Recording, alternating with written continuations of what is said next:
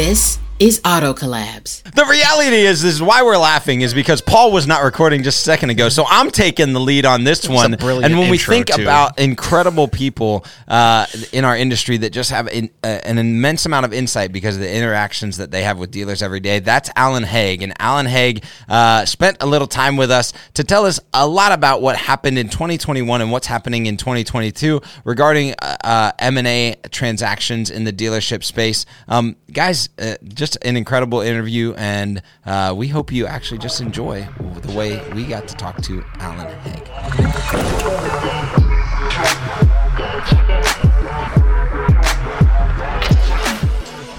Alan, thank you so much for spending some time with us today from your summer office. Really appreciate you giving us a few minutes to share all the insights of your travels and what you're seeing out there in the industry.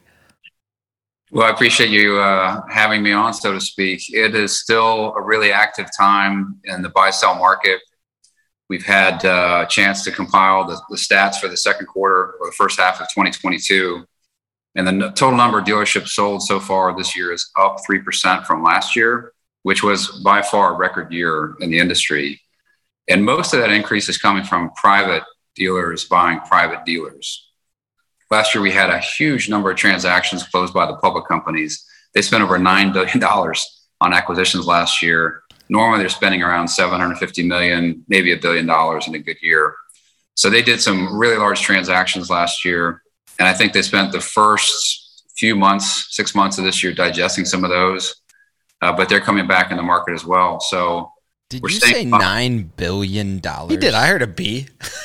Yes, sir. Yes, sir. I just have to stop you there because, I think a lot of times, there's plenty of people that listen to the Auto Collabs podcast and, from, industry partners to dealers to some salespeople and account reps and everybody kind of in the ecosystem. And when we like glaze over like, 750 million, sometimes $1 billion, but $9 billion in acquisitions from large and smaller groups last year. That's last year. Well, $9 billion was the amount just by the public companies. Wow. That's the public companies. So public companies bought 216 stores last year. Private dealers bought 491. Oh, so wow. The amount spending by the private dealers might have been even more. We don't have any way to track the spending, but it was a huge year, and some of it was the public companies have all adapted a similar strategy now where they have this bricks and clicks strategy. Lithia has explained it pretty well. They want to build out a nationwide network of dealerships through acquisitions. And then they're going to use their Driveway app or website to penetrate into the rest of the market and take share from dealers that don't have the same capabilities that they have online. So that's Lithia's strategy. If you listen to their press release, they say Lithia and Driveway. Yep. I have a hunch they'll rebrand the whole company Driveway at some point and have a national brand. So you think they're going to call your guess is that they're going to just everything will be Driveway. There will no longer be two brands. It'll be the same brand Driveway trading as it is right now, but it'll be everything franchise, used cars, all wrapped up. If they can get past the factories, that makes sense to me, right? There's CarMax. You can go to the stores or you can go CarMax to the website. It'd be weird if you had, Lithia's bought all these stores. And in most cases, they've kept the original brands, just like AutoNation did when they bought a lot of stores. They'd have one brand in the market. But about 5 years ago, AutoNation rebranded all the non-luxury stores AutoNation. And I think that's going to help with their digital strategy. Because then as a consumer, you're just seeing one brand in the market, AutoNation, not, Maruni Ford, Elway Ford, those different sub-brands. But at any rate, this bricks and click strategy is something that I think all the public companies are adopting because they've all been more active, right? I mean, Lithia has been the most active. Asbury has been extremely active the last couple of years since David Holt kind of took over that company. You've also had Sonic coming back into the market. They bought a large group. Group One bought Prime last year. They're out buying stores. Penske's been a little bit quiet. They've been focusing maybe on their used car strategy. So they were all really all out doing this. And that's something that honestly we're recommending to private dealers is today everybody's selling every vehicle they can get at full price plus, right? But in 5 years, when the inventory comes back and you have to fight for customers, today, people are shopping on their phones and their computers to buy most types of inventory or most types of items. And we know there's been an increase in digital retailing on the auto side as well.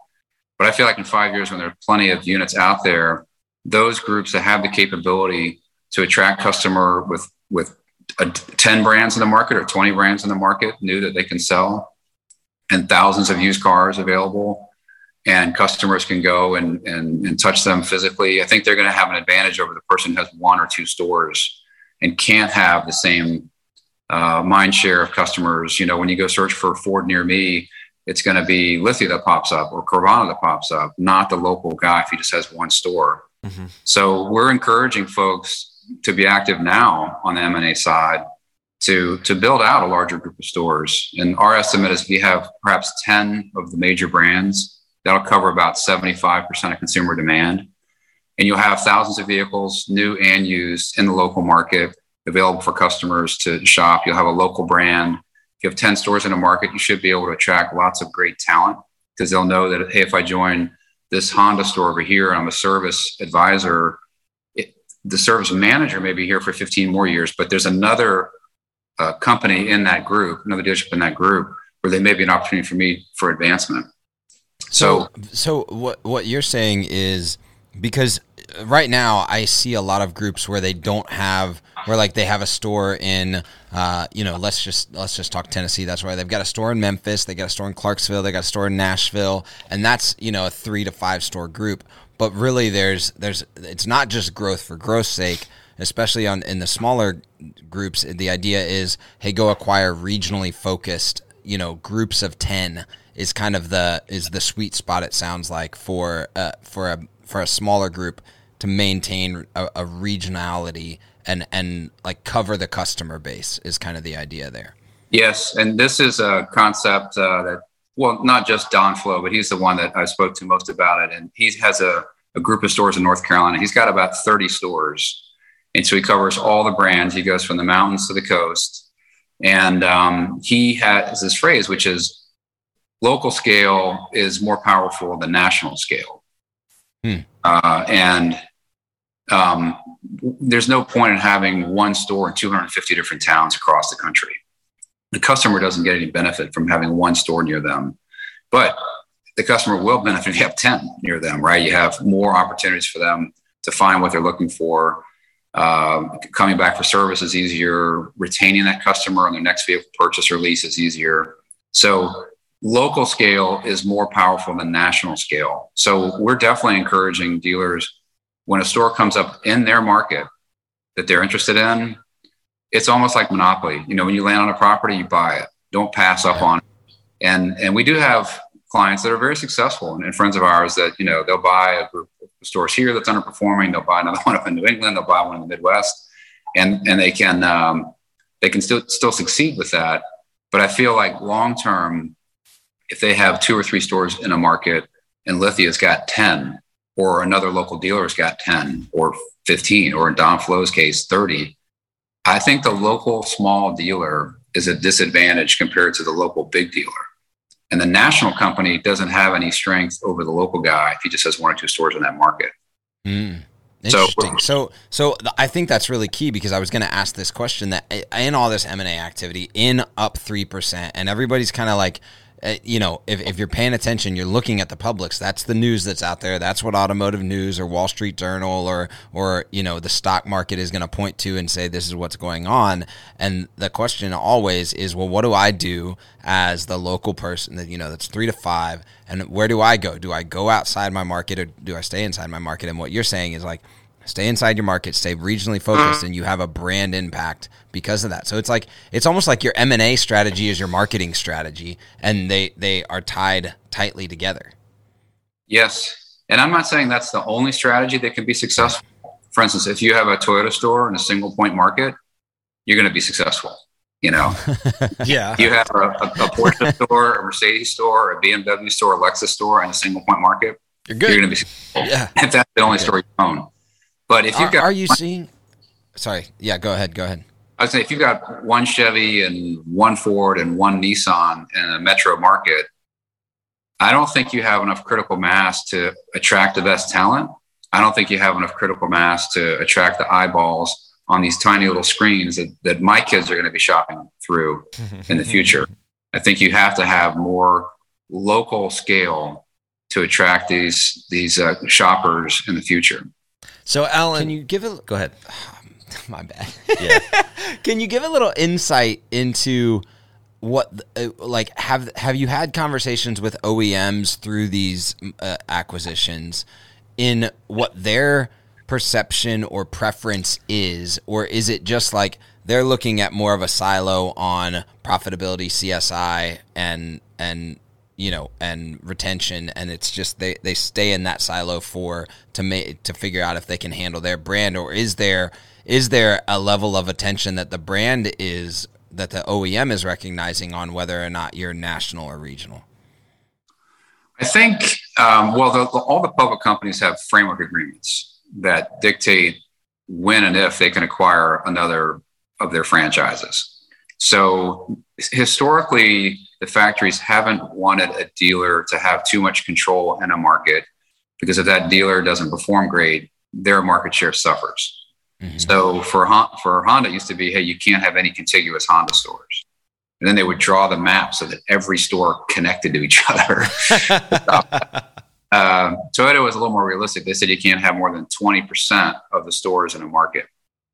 So, you couldn't have more than 2 stores in a market unless there were 10 stores in the market. Hyundai is now pushing for dealers to have more power in a market. So they don't want, if there are 4 points in the market, they don't want 4 dealers. They want, they're realizing what you're saying, right? In that, that leverage tipping point, when the more consistent experiences and consistent ownership and leverage that the group has, the stronger the brand is going to be, is basically what I hear you saying. Yeah. And I think that they believe that in the past, Hyundai stores used to be cheap. They used to only make $600,000 a year, and the multiple was low. And then they got great product. Yeah. And the margins went from $800 a car to $4,000 a car. So now Hyundai stores are making a lot of money. And so now Hyundai wants to take the dealers that they have, and many of the original dealers used to be not that interested in Hyundai compared to their Ford or Toyota stores. Now they want dealers that aren't committed to Hyundai to basically get out and sell your somebody who is going to invest in it, to put in the bronze thing, who's going to heavily promote it, et cetera. So, that's one of the franchises that we see that wants to have more consolidation within markets. I will tell you, Mercedes also appears to want to have fewer dealers owning more stores. You stop competing against the other Mercedes dealer a little bit, and you focus more on the customer experience. So it's not clear, right? I mean, everyone's a little bit different. But anyway, this is one recommendation that we're making, that now when inventory is limited, is a good time for dealers to be making acquisitions, because the profit is going to be so high. Because if they can accumulate stores now, so that when the supply comes back and the margins go down and dealers have to compete for market share again, they'll be better positioned within a market to maintain or take share from smaller dealers. And what we're seeing, and a couple other trends we're seeing, as long as we're on trends, is we're seeing many dealers choosing to divest stores now. Almost every group of 10 or more stores probably has a couple dogs in there. They've never found the right manager. Maybe it's in an outlying market. They planned on growing there, but they only found one store. And so they never have the best talent in that store, or they have a facility issue and they don't want to put $5 or $10 or $15 million into a new facility. So it's just been a laggard for them. And I saw this when I was at AutoNation. They would buy stores and regularly sell stores. It's just part of portfolio management. But now that stores are all making money, and it wasn't that way. I mean, 2019 before, really? Oh, a lot of stores were losers, right? A lot of stores were bleeders. And now that they're all making money, we're seeing larger groups say, hey, I can probably get some good value for this store now. So I'm going to sell this outlying Chrysler store, Honda store, or whatever, Audi store in some cases, and say, okay, I can sell it for a nice amount of blue sky. I'm going to take that capital, redeploy it into my core market. And then we're also seeing some dealers that maybe they're near retirement, but they're not quite ready to leave the business. But they're looking at the values for stores that their buddies are getting when they sell. And they're thinking, it'd be nice if I could get some of that value, but not really be done with the business. And so we're starting to see dealers sell a minority ownership stake in their company, or in some cases, a majority ownership stake in their company to other dealer groups or investors.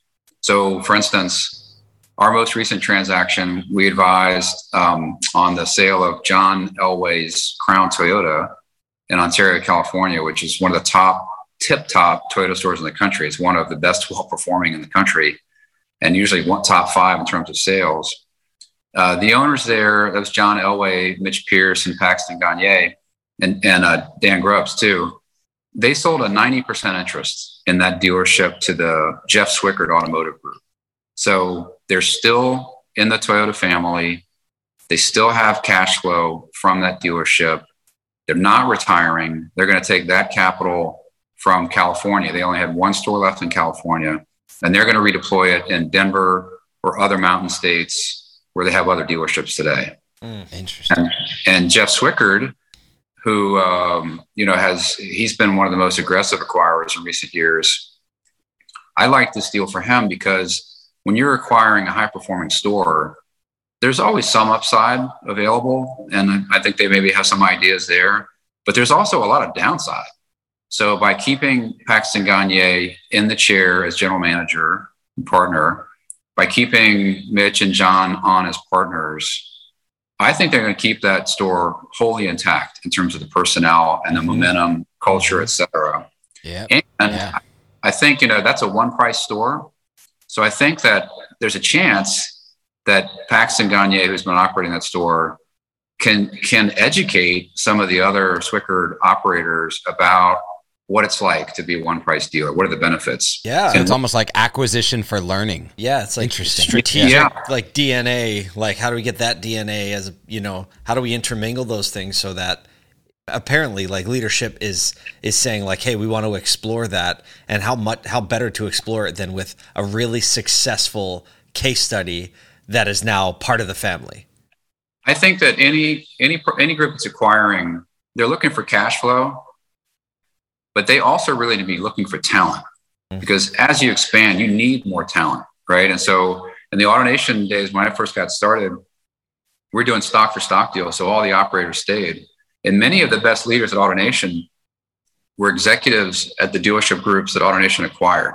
And they stayed, and they had a bigger opportunity, and they grew, and they were really the key to keeping that company together. So it's interesting. We don't talk a lot about that in automotive or in the retail side of the business, but the reality is that in the technology side of the business, this happens all the time.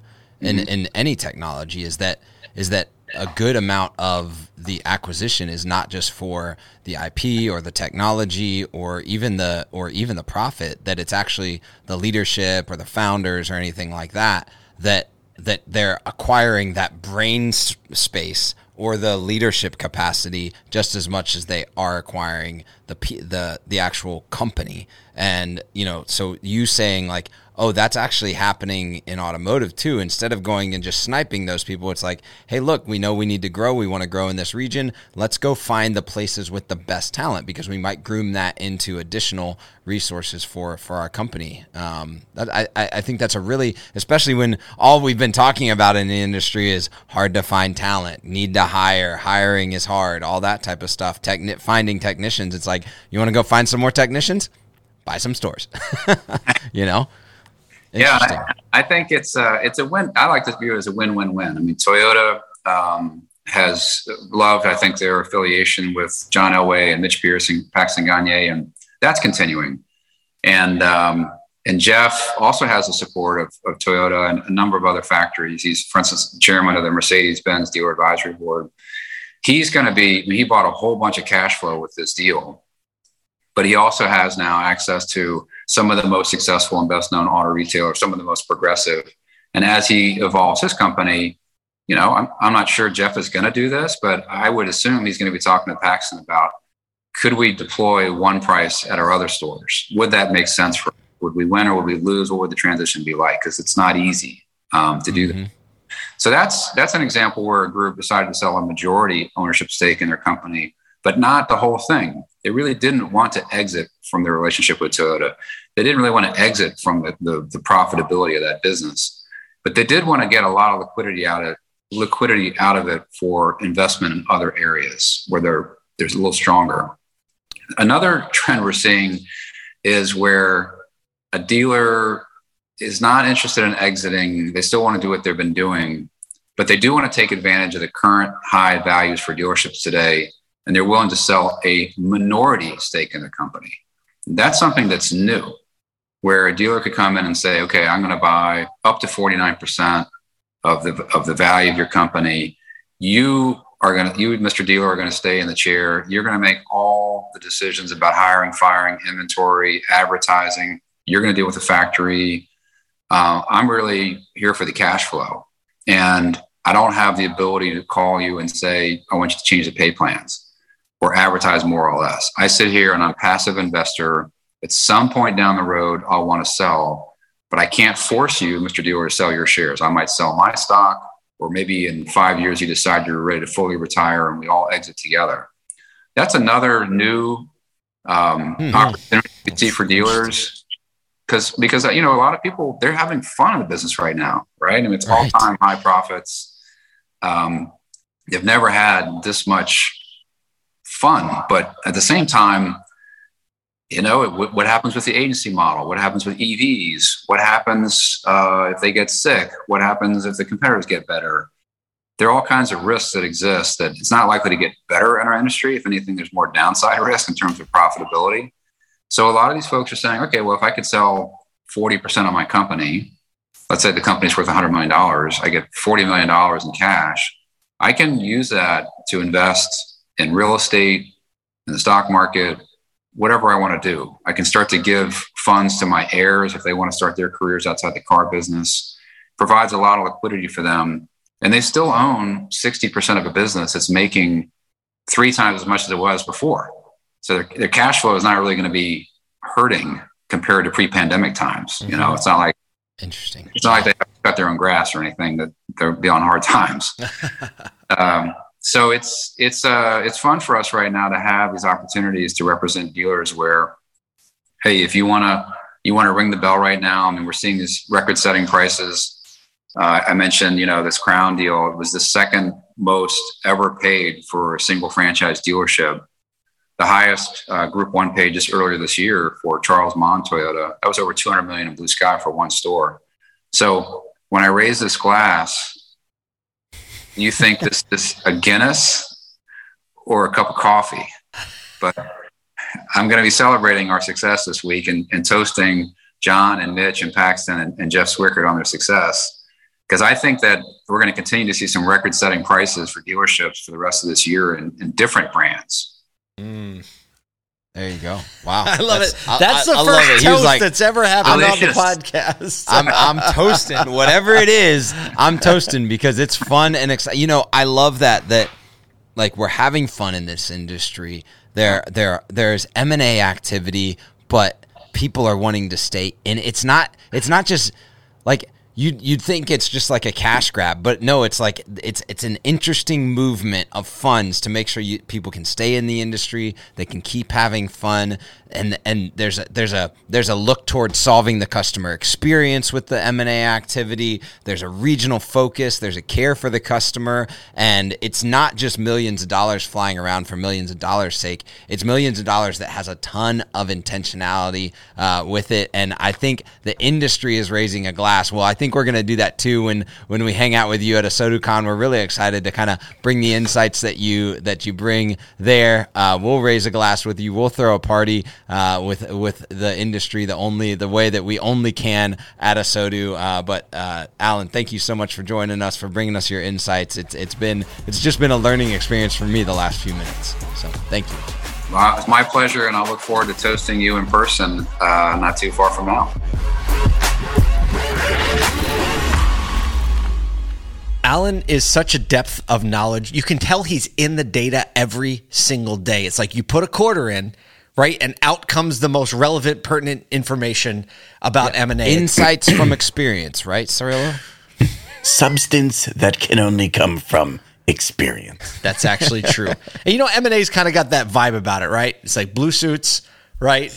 But the truth is, it's less about, it's about the numbers, let's be honest. But really, M&A is so emotionally tied to the actual client, right? You have a client, and he represents mostly sell side. So this is a lot of decision making of like, should we sell the family business that has been in the family for generations and generations? So it doesn't surprise me. Real quick, I also I really appreciate the fact that he did tie M&A activity to the customer experience. Absolutely. And how, regionality and understanding how you can serve a customer as you acquire dealerships or as your dealership is getting acquired, and how that actually might be better for the consumer if you operate correctly in a regional ecosystem. I think it's a key to understanding any type of transaction, technology, industry partner, anything right now is tying it back to the customer experience. Right. I'm continually blown away at just how vast this industry is that we work inside of.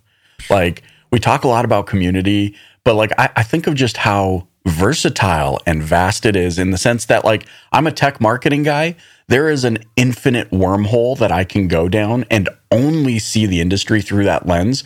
Then all of a sudden, like, I'm not even thinking about M&A. I'm not thinking about it at all. Mm-hmm. And yet there's just as vast and infinite a wormhole to go down in that direction. So true. And it just makes me, it just increases my appreciation and respect for dealers, operators, because they're getting hit with all of the things. They have to handle everything. Like everything. And so just so much respect for the dealer community. Loved this conversation with Alan Haig. We hope you did too. On behalf of Paul Daly, Kyle Mountsier, and myself, Michael Cirillo, thanks for joining us on Auto Collabs. Sign up for our free and fun-to-read daily email for a free shot of relevant news in automotive, retail, media, and pop culture. You can get it now at asotu.com. That's ASOTU.com. If you love this podcast, please leave us a review and share it with a friend. Thanks again for listening. We'll see you next time.